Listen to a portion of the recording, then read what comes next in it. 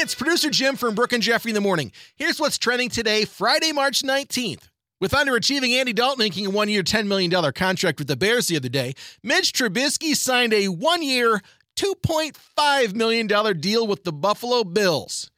Do the math. Will we be sorry? Probably not. HBO announced 3 Game of Thrones spinoffs and a sequel to A Time to Kill with Matthew McConaughey from the John Grisham novel.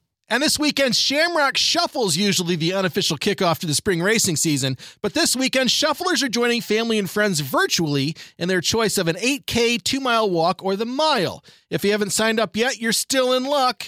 I said luck. Registration's open until 11:59 Sunday morning, and you'll get some cool swag like a Nike Dry Fit t-shirt and access to Spotify's Shamrock Shuffle playlist. Speaking of playlists, if you've got an Echo device and want to hear the best variety of the 80s, 90s, 2K in a day, simply say, Alexa, open She 100.3. Have a great Friday.